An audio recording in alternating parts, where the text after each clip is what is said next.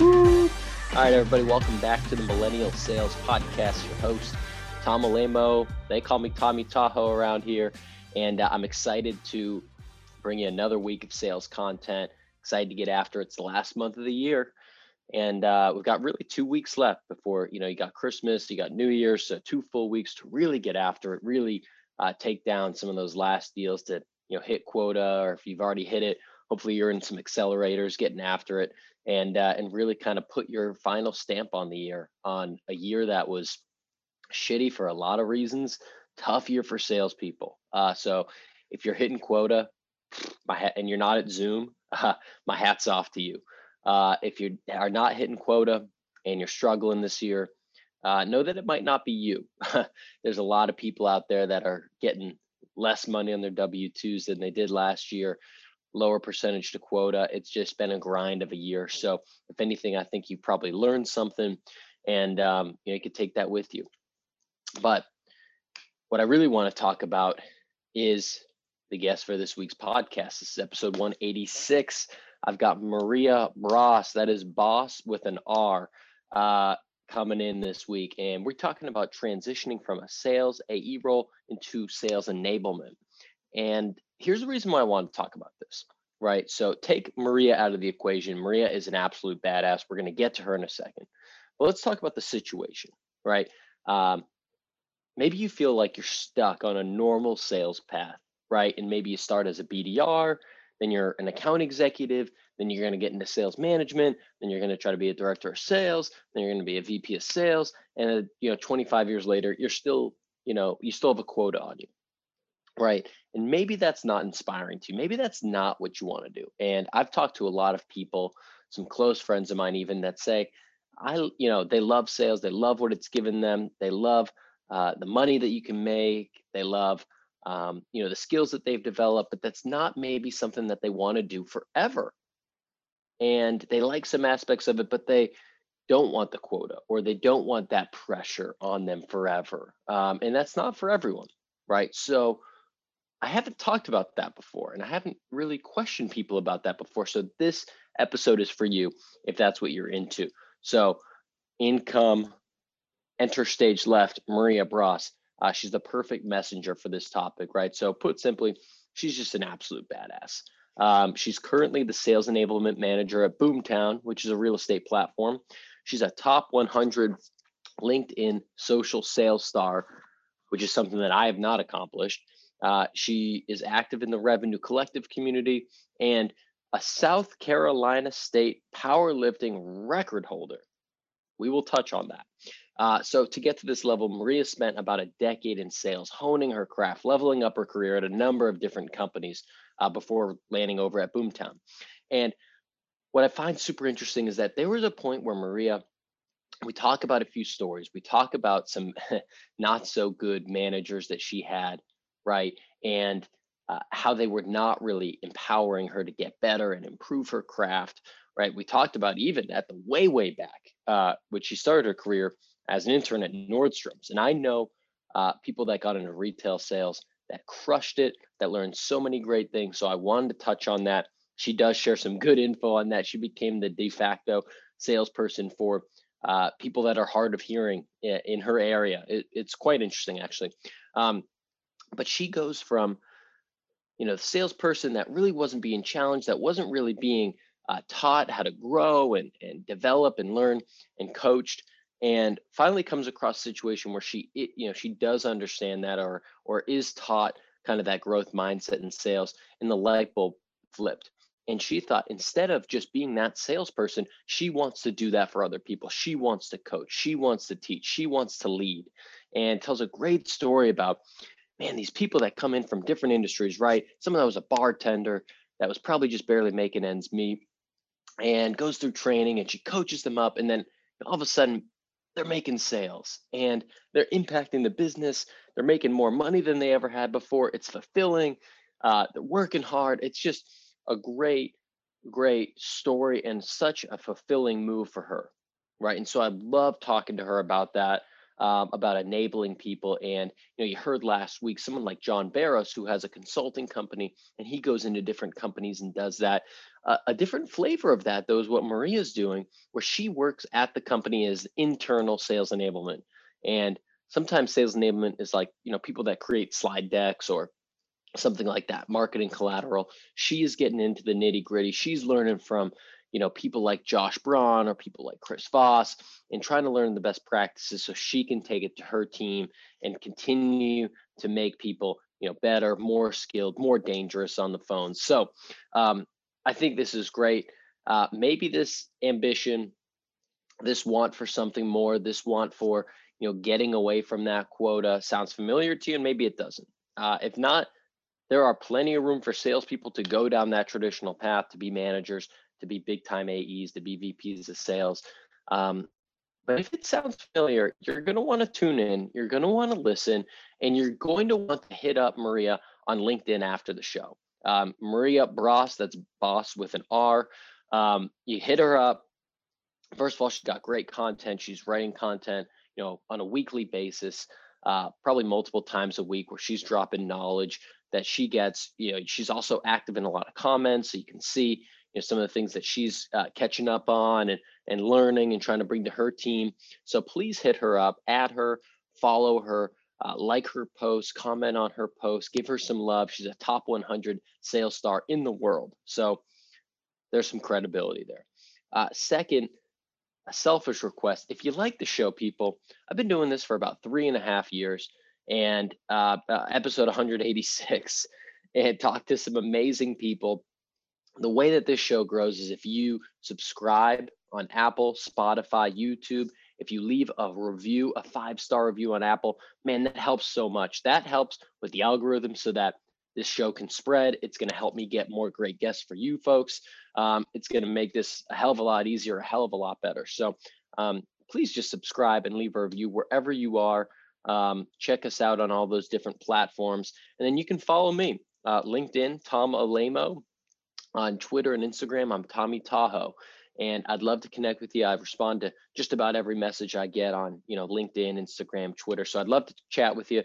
Leave a review, send it to a friend, share it on social, do the whole 9 yards. It helps us. It helps you.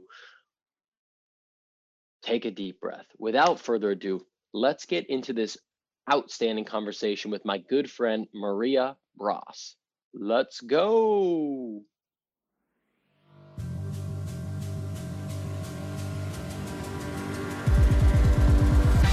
All right, Maria Bras, welcome to Millennial Sales. Good morning. Good morning. Thanks for having me, Tom. Yeah, absolutely. Early morning podcast, day after the election. So tensions are high across the country. So I appreciate you showing up and maybe taking our mind off of that for an hour. Yeah, hopefully we can do that, lower the anxiety of everybody, and just have some fun. Yeah, absolutely. So, one reason that I wanted to talk with you today is, you've made a journey from, being an AE and following the, kind of stereotypical path from SDR to AE to sales manager to director of sales, and just kind of keep climbing that ladder, and made a pivot in your career towards, sales enablement and doing things on that sort. So I want to get to that. I want to start with the early days of your career. I think you started at Nordstrom's, right? I'd love to hear you Yeah. talk about, because I've heard, I know people that have started their sales career there or worked there when they were younger, and said that it was a pretty formative experience for them and got them interested. And some people really loved it, and maybe it's a polarizing thing working in retail, but I'd love to hear what your experience was like there. Yeah, that's an interesting question. So I started there. I My best girlfriend worked there, and she got me the job. But I had always been like a huge Nordstrom fan. Loved shopping there, walking through there, getting their coffee and their e-bar and stuff like that. And so I applied for a sales internship there because I was like, oh, maybe I want to manage a department in retail and see what that's all about. And so I got started there and had an absolutely amazing experience in the internship program at Nordstrom. I learned so much in their training program, just about like human psychology. in like interacting with other people and how to work as a team and sales, like, and working backwards and getting to your specific goal of your number of revenue sales that you want to get to. So I learned a lot of really great lessons there, worked with some great people.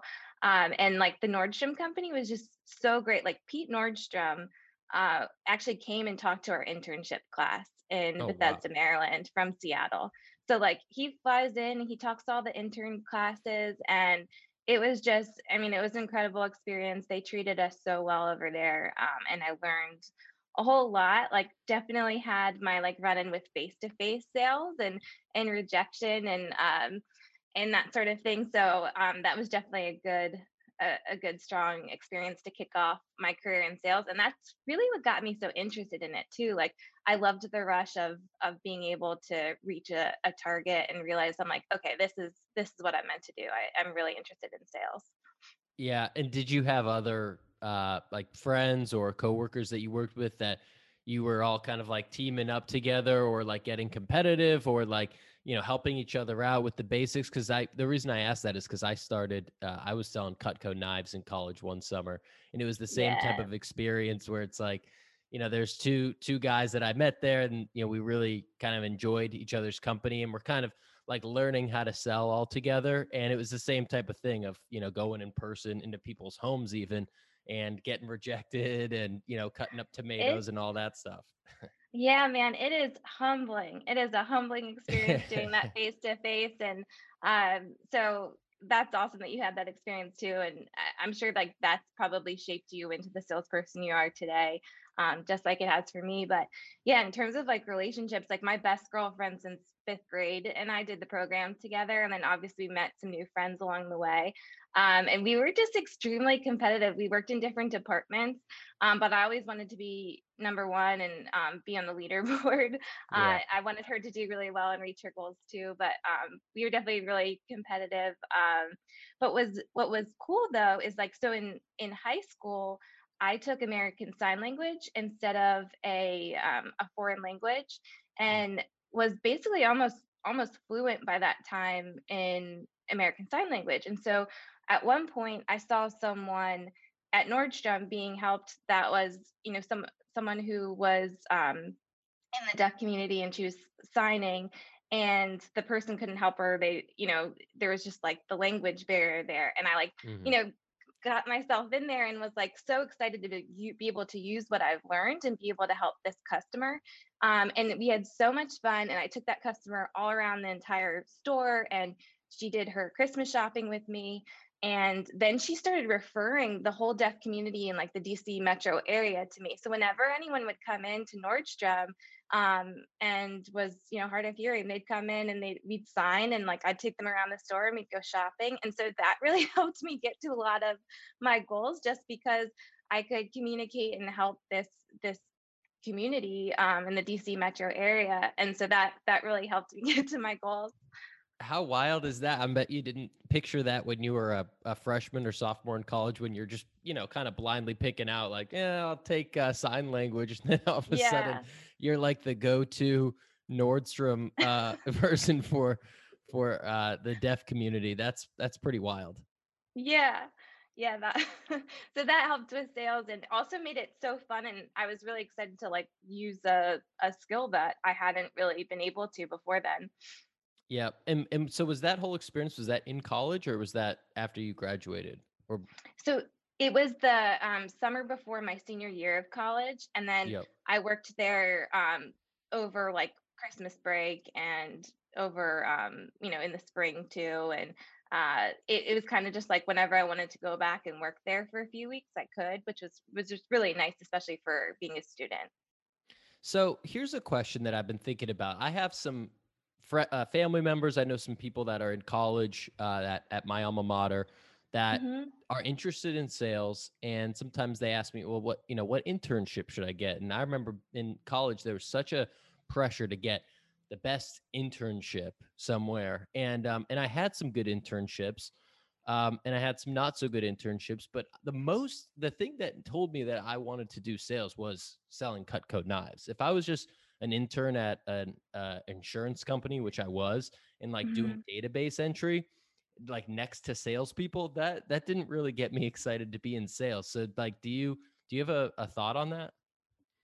Yeah, I completely agree. I think that it's like being face to face like you were with Cutco, being in retail at Nordstrom, doing some sort of face to face sales or getting on the phones. Maybe like I worked at a company called Vocus my senior year, and I was, you know, updating contact information. It was in a database, but it was like my first interaction with like on the phone sales and people not expecting my call. And so, even though it wasn't like a complex sales process or anything like that by any means, it was still getting me used to being on the phone, talking to clients. And I just loved that. I love talking to people. And so, I think, getting coffee for people and, doing database entry and stuff is not gonna, I don't think, at least for me, it wouldn't spark any sort of passion or like, wow, this is exactly what I want to do. So I think the more that you can really dig into it for those for students and face the rejection, see if you can you can get through that and connect with people. I think that's the better you'll do. Yeah. Yeah, me too. And the same if I was hiring out, like if I saw someone had a great internship at a, good looking company versus, hey, I spent the last year, ripping sales at Nordstrom or, wherever it was.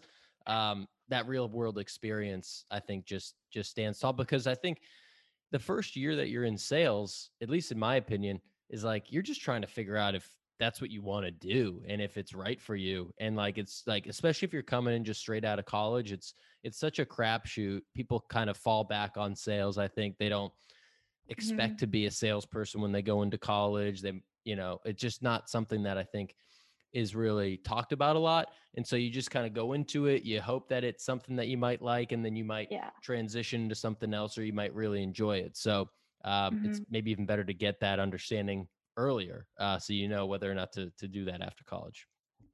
I know. I wish that there were more programs in college that where you could study sales, where you could take a solution selling class. I think it's becoming, it's growing in colleges for, in that way, the study of it. But I wish that there was definitely more.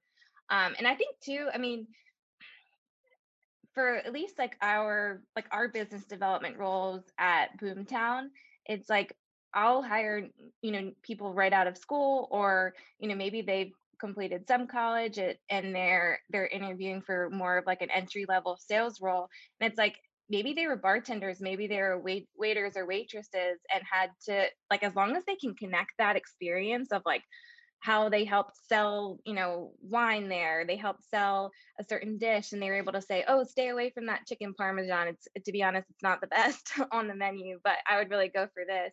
Um, I don't know. I feel like there's been candidates that have been able to take maybe not traditional sales experience and apply that to why they would be successful, starting out in a sales role, that they're hungry to learn, that they're coachable.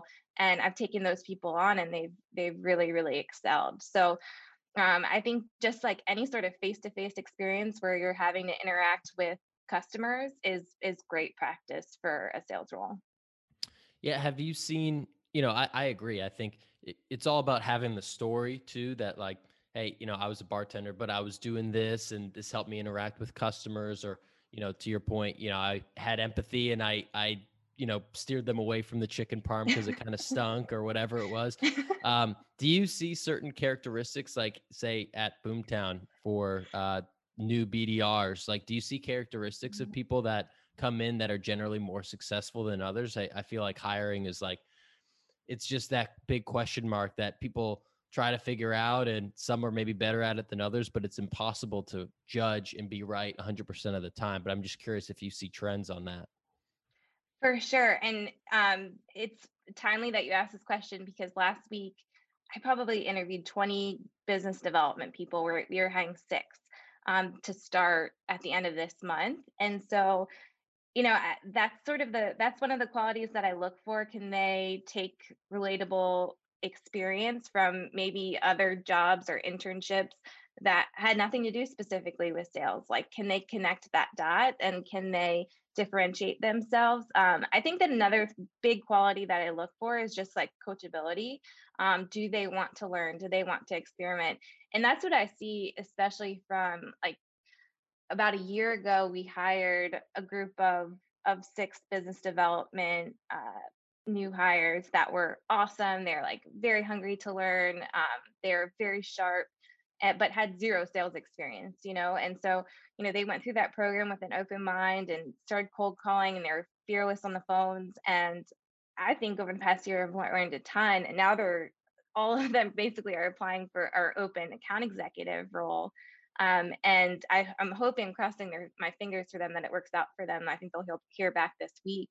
But I think they've been so successful just because of their just openness to fail and to experiment with things and try new stuff on the phones, and to learn from thought leaders on LinkedIn and take a Josh Braun post and be like, "Ooh, I'm going to use that in my next call." So not only like learning, reading books, being open minded to new tactics, but also to put that into action and test it out, And I think that takes a lot of confidence and just a lot of humility to be like, "Hey, I could be wrong. This could not work, but I'm going to try it because it might. And I'm going to get better and better and better incrementally every day because of that." And so that's what I see, especially from the new hires. That gets me so excited and makes me really love what I do, because I get to interact with that and see their progress.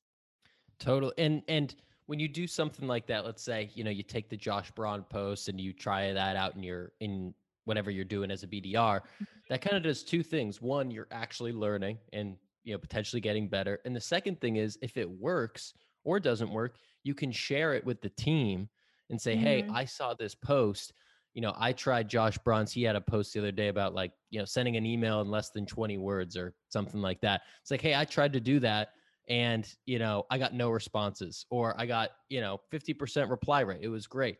You're building your internal brand that way as, Hmm. all right, Maria is someone that wants to get better. She's actively looking at things, she's trying new things. And I think, again, when you're at a fast growing company like Boomtown, where there's probably great talent and Hmm. there's 6 great BDRs all going for that AE job, it's not just the numbers that get looked at. There's other aspects of, like, oh, here's some things that Maria does outside of just setting Hmm. meetings that we really like and that we think is going to help her in future roles. Yeah, and to be honest, like, you're spot on there. And to be honest, that was part when I was like writing my reviews for the interviews for that outbound role. That was part of my feedback for a lot of those business development folks was, not only are they talented and proven themselves in building pipeline and opening up opportunities, and influencing revenue.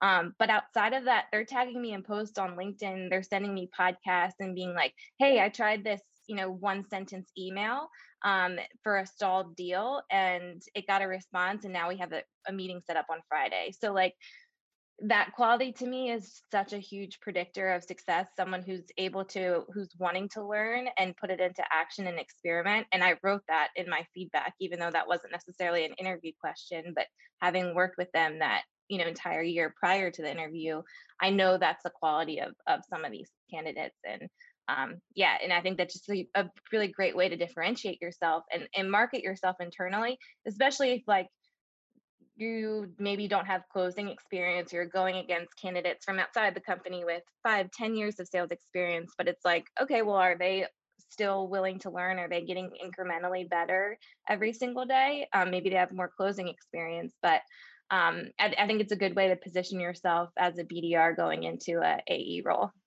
Yeah, absolutely. So, to kind of pivot back to your path, so you were, after Nordstrom's, you got into sales.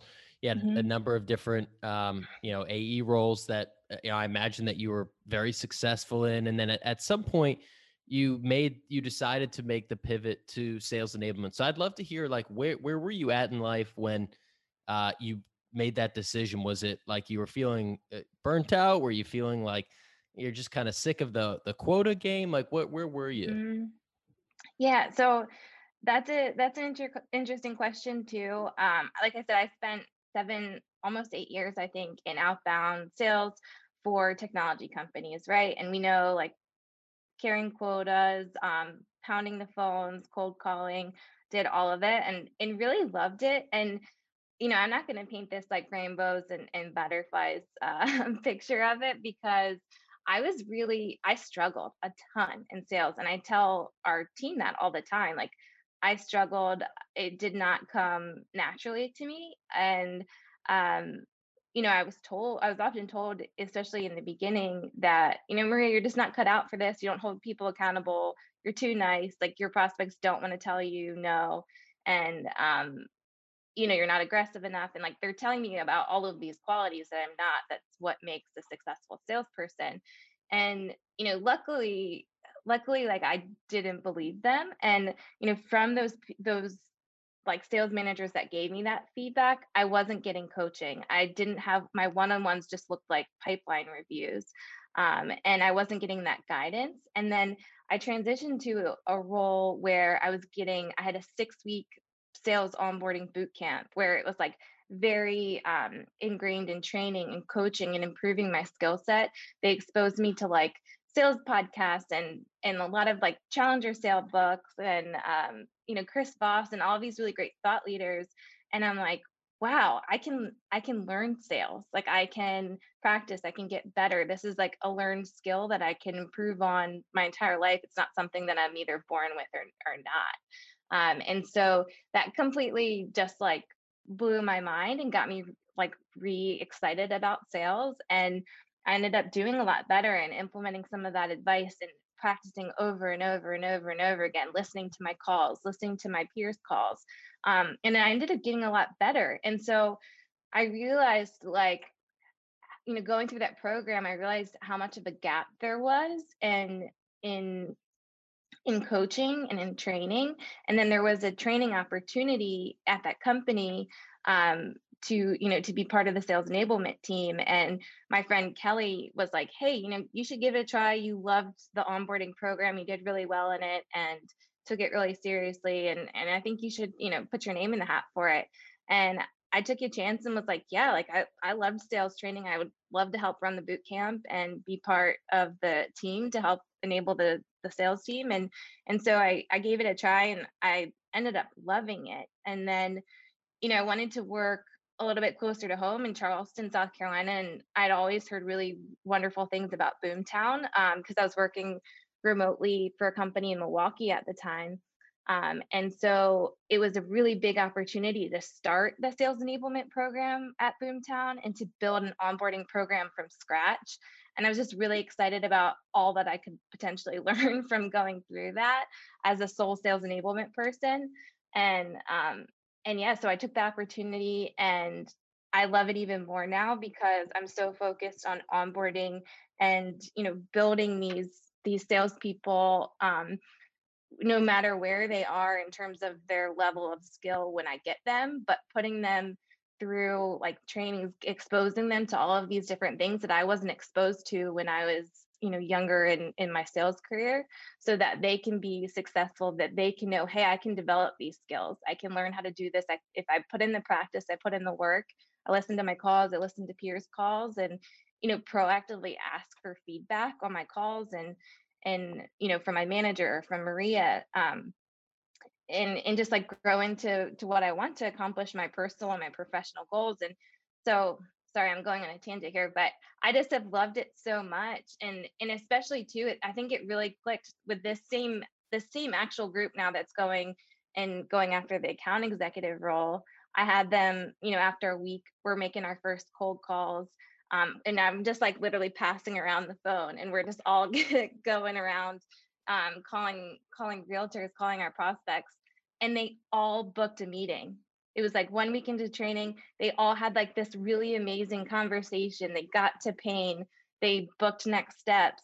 And I was like losing my mind in this conference room, just going nuts. And I'm like I almost had like tears streaming down my face. And I'm like, this is what I meant to do. Like this is Mm. this is like very, very fulfilling to me to see, like, someone who was a bartender 6 months ago who has zero sales experience just book a software sales demo. He'd never been on the phone with a prospect before a week before this program. Hmm. And now he's like influencing, thousands of dollars of revenue. Like, this is so cool. So I don't know, I just get really excited by that and seeing their progress. And then now seeing them hopefully go into an account executive, like full cycle sales role, it just like, it blows my mind and it makes me really excited. Yeah. So there's a few things I want to touch on there. I want to first I want to bring it back a little bit because you mentioned, at one or multiple of your roles, people who are kind of you know, uh feeding you some negativity, we'll say, and saying that you don't have the right attributes to be a successful salesperson. Yeah. You're not aggressive enough, or you're too nice, or sounds like maybe some old school mentality there, but we'll maybe leave that for a second. Was it when you and then you landed at like somewhere where you were in a full type of coaching onboarding? Is that at a new company, or is it a new manager, or what was the shift Oh there, just so yeah. I'm clear? Yeah. So not all of my managers have said that. It was specifically one like kind of midway into my career. And I'm like, yeah, maybe, like, I wasn't, what happened was I was in an outbound sales role and I was calling on prospects and I did really, really well. And it was kind of like smaller type accounts. And I was promoted into an account management role working with current clients. And I just completely like did not reach my goals. I did not hit quota. And just because like I'd never worked with clients before. I was always in a prospecting facing type role. And I got no coaching from it. And I didn't seek anything myself either. I definitely could have been more proactive in asking for feedback and finding other resources to get better in that role, but I didn't do well in it. And so yeah, I got some feedback that like, hey Maria, you're not cut out for this. You probably should look into a different path than sales. And I was like, wow, like that's really tough to hear after 5 years into my sales career. And so I went to another company and it was a new manager. I had like a very formal onboarding program, and this manager really invested a lot of time and effort into our development. He listened to our calls. Our one-on-ones were very, very productive, and a great use of my time, which I feel like is something that could be improved in a lot of like management one-on-ones. But this one was so spectacular. We'd pinpoint little micro goals for the week and be like, hey Maria, you're forgetting to do the upfront contract in your discovery calls. They could go so much better if you were just gave an upfront contract. So this week I just want you to focus on that. And so I was like getting that coaching from my manager. He was listening to my calls. It felt like he cared about me in my personal life and in my career. And I had that like foundation of really great onboarding from my team at Zywave actually. And yeah, so I just felt like I was learning a lot and it changed the game for me. I was like, wow, I can actually practice and get better at this. How bad can some one-on-ones be, right? You mentioned earlier Oh, that some of them were just like it's a pipeline review, and then this one sounds like it was great, where you're talking, the person cares about you as a person. You're talking about the micro goals, so it's not like just this daunting thing. It's like here's this one thing upfront contract. Let's focus on that this week. mhm. Um, my experience, and from just talking with a lot of different salespeople, that is the minority of one-on-ones that are super productive. Like, what's up with that? I think a lot of times there's probably a lot of things, Tom, but I think that a lot of times these managers are not coached, they're not trained, and so they're a product of how they were managed, and they become leaders themselves because they did well. And it's just not really talked about. But I think that there's such a huge opportunity in ROI in managers coaching in those one-on-ones and trying to think about it not as much as like, let's take a look at your pipeline. What deals are you working on? How can I help you? The Packers game was awesome last week. How's the baby? Great. All right. You don't need anything from me. Let's move on. Instead of having like that I think most go, like I think that it really should be a time for the sales rep, like not for the manager. The sales manager can pull reports, I'm sure. Maybe ask, yeah, is there anything specific that I can help with on any of your deals? Like should we negotiate about something, getting that sort of thing out of the way, of course, great. But I think it should also be very much on skill development and call coaching, and just picking out those micro goals, and thinking about it in a way that's like, how can I make this 30 minutes or this hour the best use of my sales reps time as possible while they're not selling.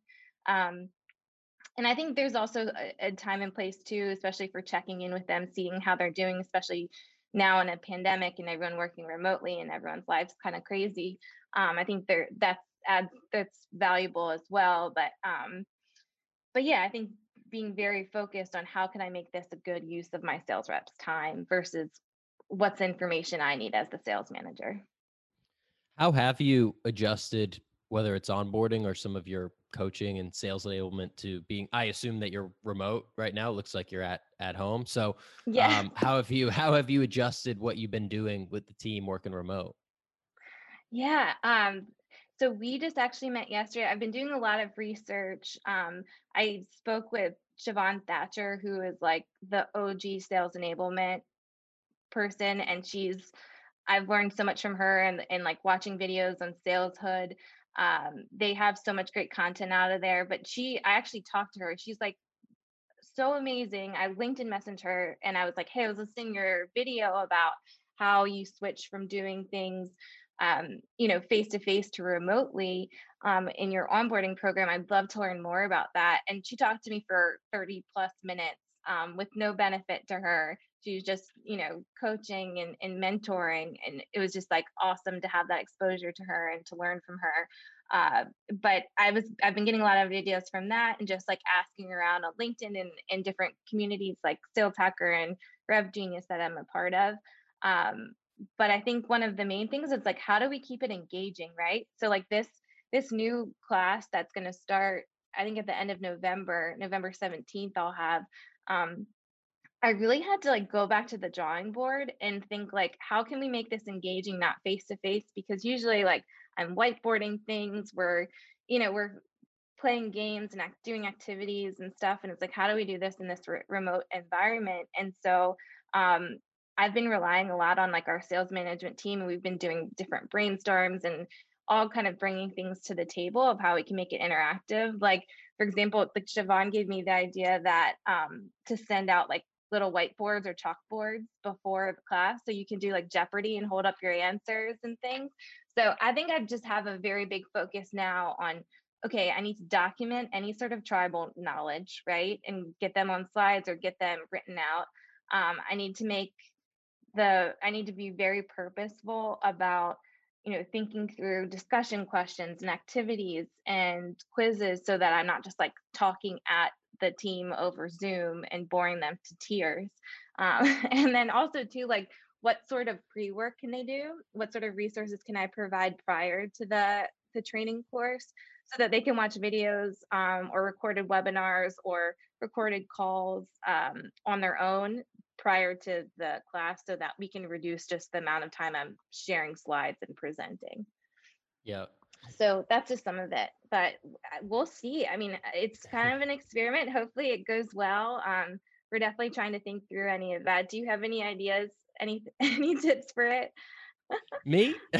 Yes. Well, right now I'm an AE. My last role, I was a player coach, so I managed a team, and that was, it was pre-pandemic, and then we shifted during the pandemic too. And I found it really hard to engage, and I find it also hard as an AE now to engage and like really make the same impact. So I've based on, I don't know you that well, but based on your personality, you could probably relate to this. Like a lot of my enjoyment and a lot of like maybe some intangibles that I can bring is like you walk in the room and you bring some energy, or you can help kind of inspire people or crack a joke or do something creative.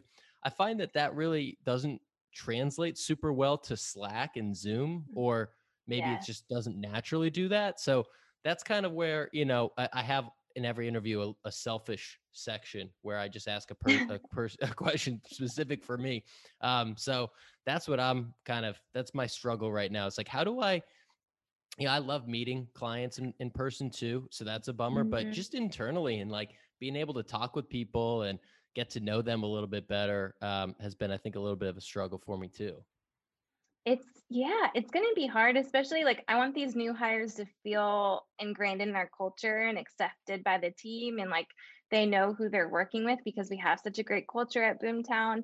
And everyone like gets along and has fun together outside of work and and so I don't want them to miss out on that just because we have to be remote for now. So yeah, I'm gonna just continue to brainstorm, and if anybody has any ideas, like LinkedIn message me, let me know what's been working for you guys. But but yeah, so I think we just have to be patient and um, with all of this process. But hopefully we can keep everybody engaged and still excited. My jokes don't translate very well over Zoom or in person. So got the dad or aunt jokes, I guess you'd say. So Yeah, that's definitely something, especially if everyone's on mute. You've got 10 people in the room, yeah. and you drop a joke, and people might even laugh, but they're on mute, so it's just radio silence. That's You're like, uncomfortable. oh, all right. Well, guys, like next. Uh, Yeah, on to been the there. next slide. Yeah. So was there back to the decision that you made to make that pivot? Was there, it sounds like it's a more fulfilling job for Mhm. you personally, like the fulfillment of going out and selling something and hitting quota versus you being in that room with the BDRs or a virtual room and kind of coaching them and everyone's making a call and you're helping kind of, I mean, I don't think it's over exaggerating to say that you're changing people's lives because you're taking people from Oh, totally different circumstances, um, and hopefully changing it for the better by giving them more opportunities and, opening their perspective and putting them on a path of, maybe a more successful path or whatever that might be. So would you agree like that's, you feel more fulfilled by helping people out than maybe going out and making cold calls and closing deals and things like that? well, that's first of all very kind to say. I hope so. I mean, that's really the goal, and I have some really great leaders, specifically at Boomtown too, that have that same sort of like servant leadership mindset that I learned from, and that I'd like to develop in that same sort of style as them. Um, but yeah, I think I've never been like brought to tears by getting a deal coming in, or a commission check. Like those are awesome, and sometimes I can go on like nice little shopping trip after a deal comes in, which is great. But like to me, being able to see somebody just grow like that and put in the effort, and then them see their first deal come in, and then them hit quota, and then hopefully now getting promoted into a role that they've been after the past year and a half. It's like it feels 10 times better than any sort of contract coming in for me. Like it's I don't know why. I don't know why. It just, maybe it's selfish that it's like, ooh, I want to help these people and this is kind of like my legacy. But I just want to see them to be successful, and you're right. Yeah, I can go to bed at night and be like, wow, like I was able to help someone who just had a baby that has all these bills to pay, and like now they're able to grow in their career. So it's kind of being like a force multiplier, right? Like if I learn something new, I can share it with this group and better our training, or um, and help them develop these skills faster than I ever did. So that to me just feels good, and I'm more fulfilled by that. And you mentioned earlier, in your sales career, a big tipping point was kind of like changing to a growth mindset, like finding out Mhm. some of these books like The Challenger Sale or Never Split the Difference or podcasts or people on Mhm. LinkedIn. Have you found Mhm. any good resources for the other side of like actually training people? Like, are there different books or podcasts or people that, you follow or that have been impactful for you? Yeah. So that's another skill, right? So like I've been learning sales. There's obviously sales is always changing. There's always so much to learn there. But now it's like, and I've by no means come even close to mastering that. But now I'm in this coaching role, and I'm realizing I'm watching videos on SalesHood. SalesHood is a really great place for sales enablement resources. That's where I found Siobhan Thatcher, and they have some, I think, like certifications and courses that you can take as well in sales enablement. So I think that that's kind of like resource for and hub for sales enablement type content. But I'm realizing, wow, I listened to some of her videos and I'm like, I have no idea what I'm doing. Like I thought that I was on this really great path, and like I just have so much to learn still, which is really, really exciting. At the same time as it is scary. but but yeah, so I think like that's one really great resource at Saleshood. And in the Saleshood book as well.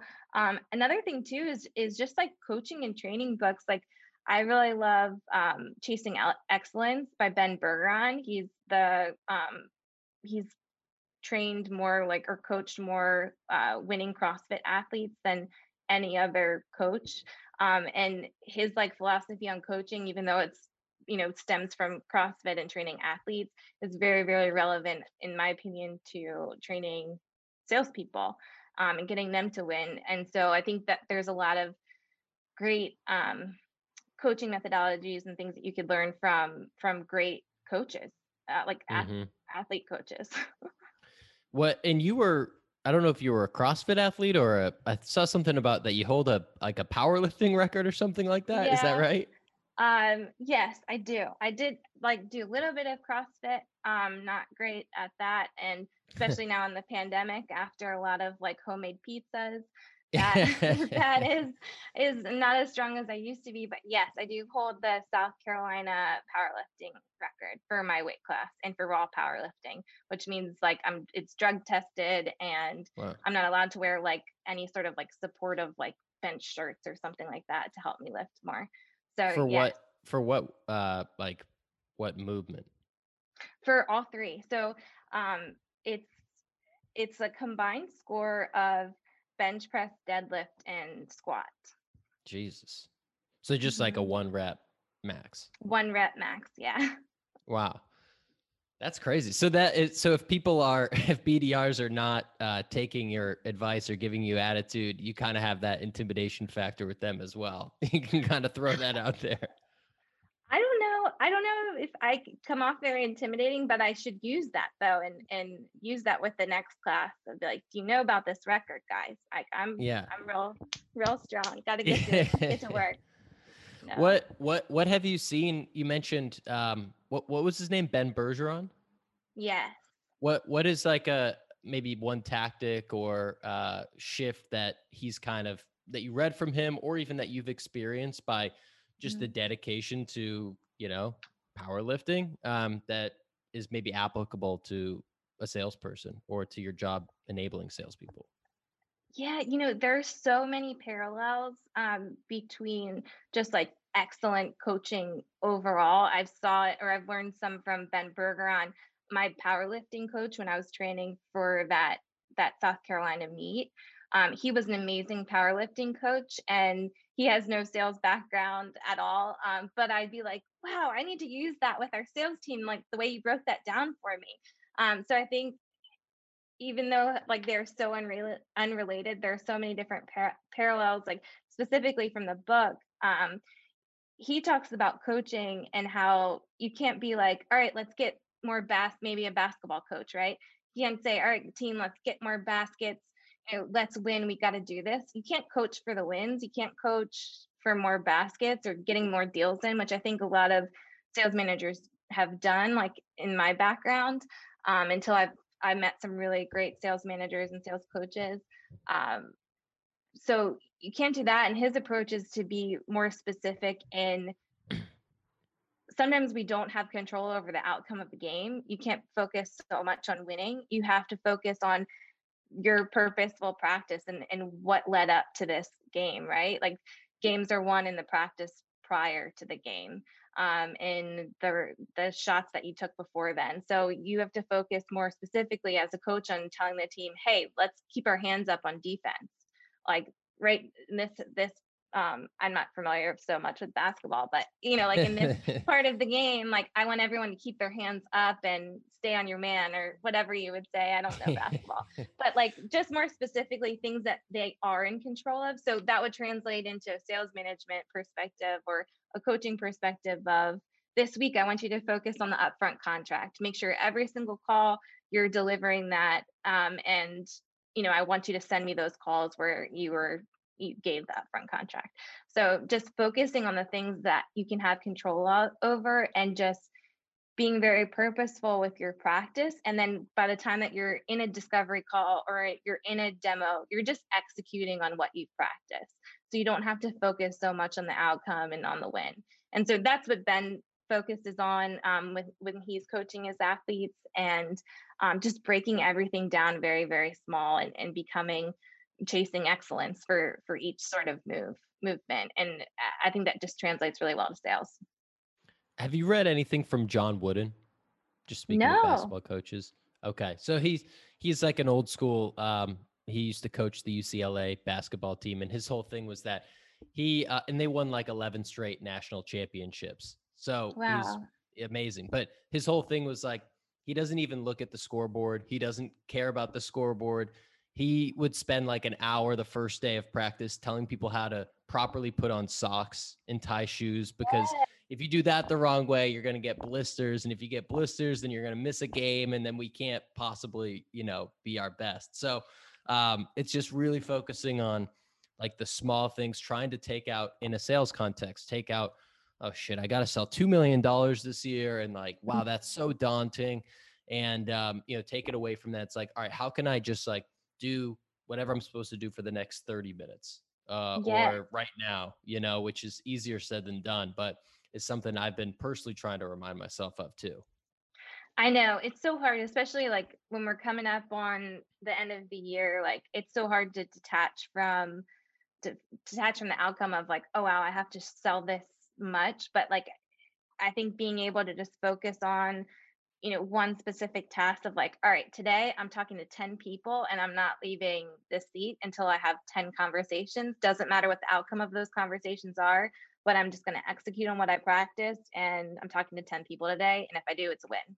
So I think like that can really help with mindset as well, and not being overwhelmed by the large goals that we have for ourselves. Yeah, I was gonna shift it, and you beat me to it, to be a little more tactical for, let's say, a BDR, an SDR that's listening, because I would imagine that, working remote right now, especially if you're new as a BDR and SDR, you're at home, and maybe you got trained, maybe you didn't, and you're out there and you've got to make your calls and you got to send your emails, and I think that it's more helpful to be in a room with other people doing that, because it kind of like keeps you going a little bit. It also kind of Mhm. holds you accountable, because if people see you haven't made a phone call in 5 days, there's like a question mark out there, and it's Yeah. it's it's a lot easier uh to kind of slack off, or kind of like, maybe not hold yourself to the same standard working from home. I feel like, especially if you're not used to the grind that it takes to be a salesperson. So I, I'd love for you to elaborate on that if you have any other tips. But I thought that first one that you said around like, all right, let's not focus about my 100 activities today. Like, let's just try to have 5 conversations. And then, or like, let's just try to do this for 45 minutes and then I'm going to go grab a coffee, or it's like trying to have like more micro goals. But anything else that you'd say? Mhm. Yeah, I think that's a big one. And yeah, like I mean, aside from that, a huge props to people in sales right now doing it remotely, especially for the first time if they're not used to that. Because I used to really get so much energy from the team being on the sales floor, and having a really bad cold call and turning back to my friend like Nicole, who's on my team, be like, wow, like they just handed it to me. I messed that call up. Like what would you have said here? And so I think there's like a lot of team value that comes from that. So yeah, I mean, I would just suggest like keep your head up, like what you're learning right now and like how you're adapting is gonna pay off tenfold, in your sales career. So like keep your head up, have some grace with yourself because it's hard, right? It's cold calls are hard in the office, let alone like in your new office or converted office with no windows, right? Like Yeah. that's probably pretty tough. So yeah, just have some grace with yourself. Stay in communication with your team. Continue to like listen to their calls if your company offers some sort of platform that records your calls. Continue to listen to like your peers' calls, hear what they're saying. Stay in good communication if you have Slack or maybe even just like a group text with your team. Go ahead and do that. Proactively ask for help. So like if you're struggling, like find a leader on your team or your manager or someone that you trust in your company. Be like, listen, like I'm struggling with, either your calls or something outside of work. Like just stay in communication with people. Like don't get lost in this. Because we're gonna get through it, and we're hopefully gonna be back in the office one day.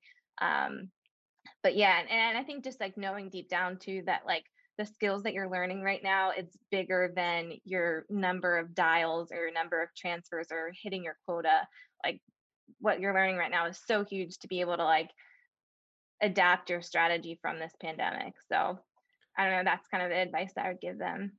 That's great. Well, I think the last thing is really maybe even worth, people rewinding 15 seconds and re-listening to that.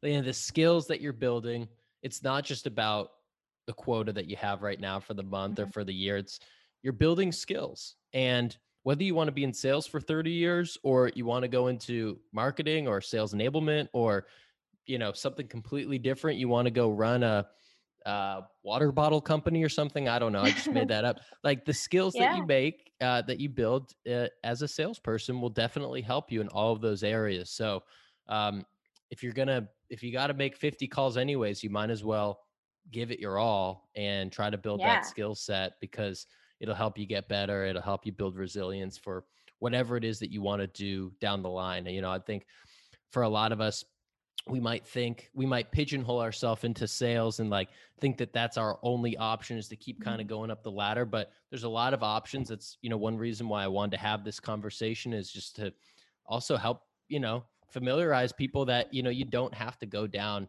just that one path that you know your VP of sales took, or that it looks like you Oh need to yeah. take. There's a lot of options out there, and the skills that you build now can be helpful down the line for whatever you want to do. For sure. Yeah. And I mean, and just to go off of that too, like I didn't even know about sales enablement 3 years ago, that this was a Mm. potential option for me. And now it's a way better fit than where I was at. Thought I could just be an individual contributor. And now I feel like I'm making a bigger impact in a sales enablement role. And me specifically, I'm more fulfilled by that. But yeah, I mean, you can go SDRs and BDRs, or the sales skills that you're learning make for great like customer success representatives, great people in support, um, great product marketers. And like there's so many different paths that you can take. Just having the experience that you're having now that will benefit you. Yeah, absolutely. And is there, as we're wrapping up, is there anything that stuck out to you recently that is just a common trap that BDRs or AEs have fallen into, whether it's related to remote work or not, but something that you just see Mm. pop up a lot that you've had to coach on, or that you've seen kind of people fall into that trap? Yeah, yeah. I think that I think specifically with cold calls, or making your prospecting calls, you've never talked to this person before. I The place that I see as the biggest area for improvement, that's just almost a minor tweak, is the reason for the call, right? Like when Mm. BDRs, SDRs, or outbound AEs are talking through their cold call, a lot of times when I hear it, it's like, oh, I'm following up about this, or I wanted to call to see if you're familiar with us, or you've looked at us in the past and wanted to see how things were going now. And so I think that we need just like a more compelling reason for the conversation, whether it's something that, like, to start out with something that you noticed about them from their website or from their LinkedIn, or something specific to them, and pairing that with a compelling, timely reason for the call that's almost like, as Josh Brown would say, like an illumination type question that sheds light on something maybe that they're not doing, or a pain point that could potentially help them. And starting a conversation with them, like a focus on them and their business versus your product or your company. And so I think once that clicks with BDRs, like their conversations change, like their conversations become more meaty, and they're able to get to pain, and hopefully like schedule next steps with people that weren't necessarily in market for, like, or looking for a solution like yours.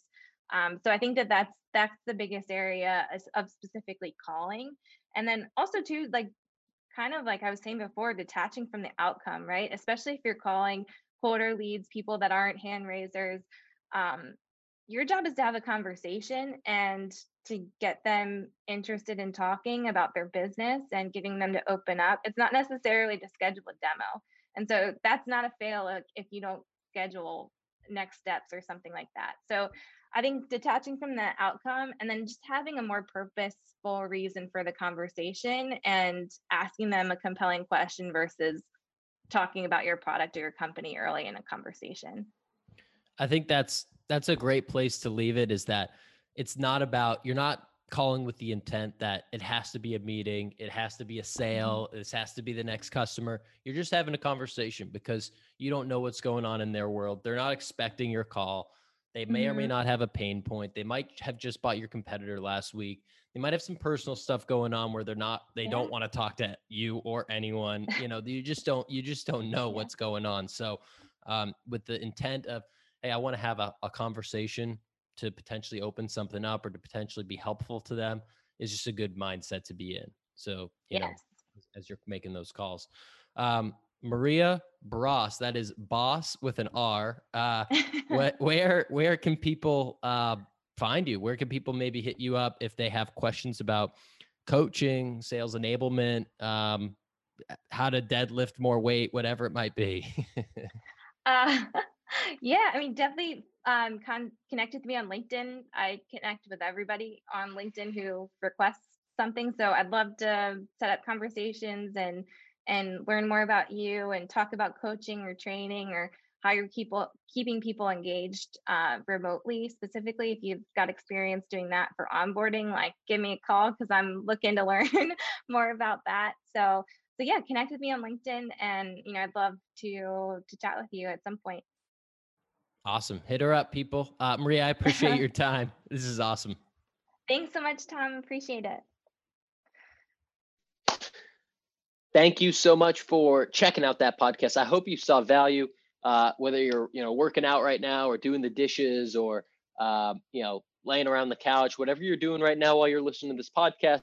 I hope you enjoyed it. I hope you found some value. If you did, the only thing that you can do to really help me out is to share this podcast with a friend, share it on social media, and please subscribe wherever you're listening, Apple, Spotify, YouTube, wherever it is, and leave a review on Apple if that's where you're listening. That's what helps us to spread reach, helps us to get better guests like the one that you heard just now, and to give you as much value as possible. So connect with me, LinkedIn, Tom Alemo, Instagram, Twitter, Tommy Tahoe, and subscribe, leave a review, and make it a great day. Peace. Thank you so much.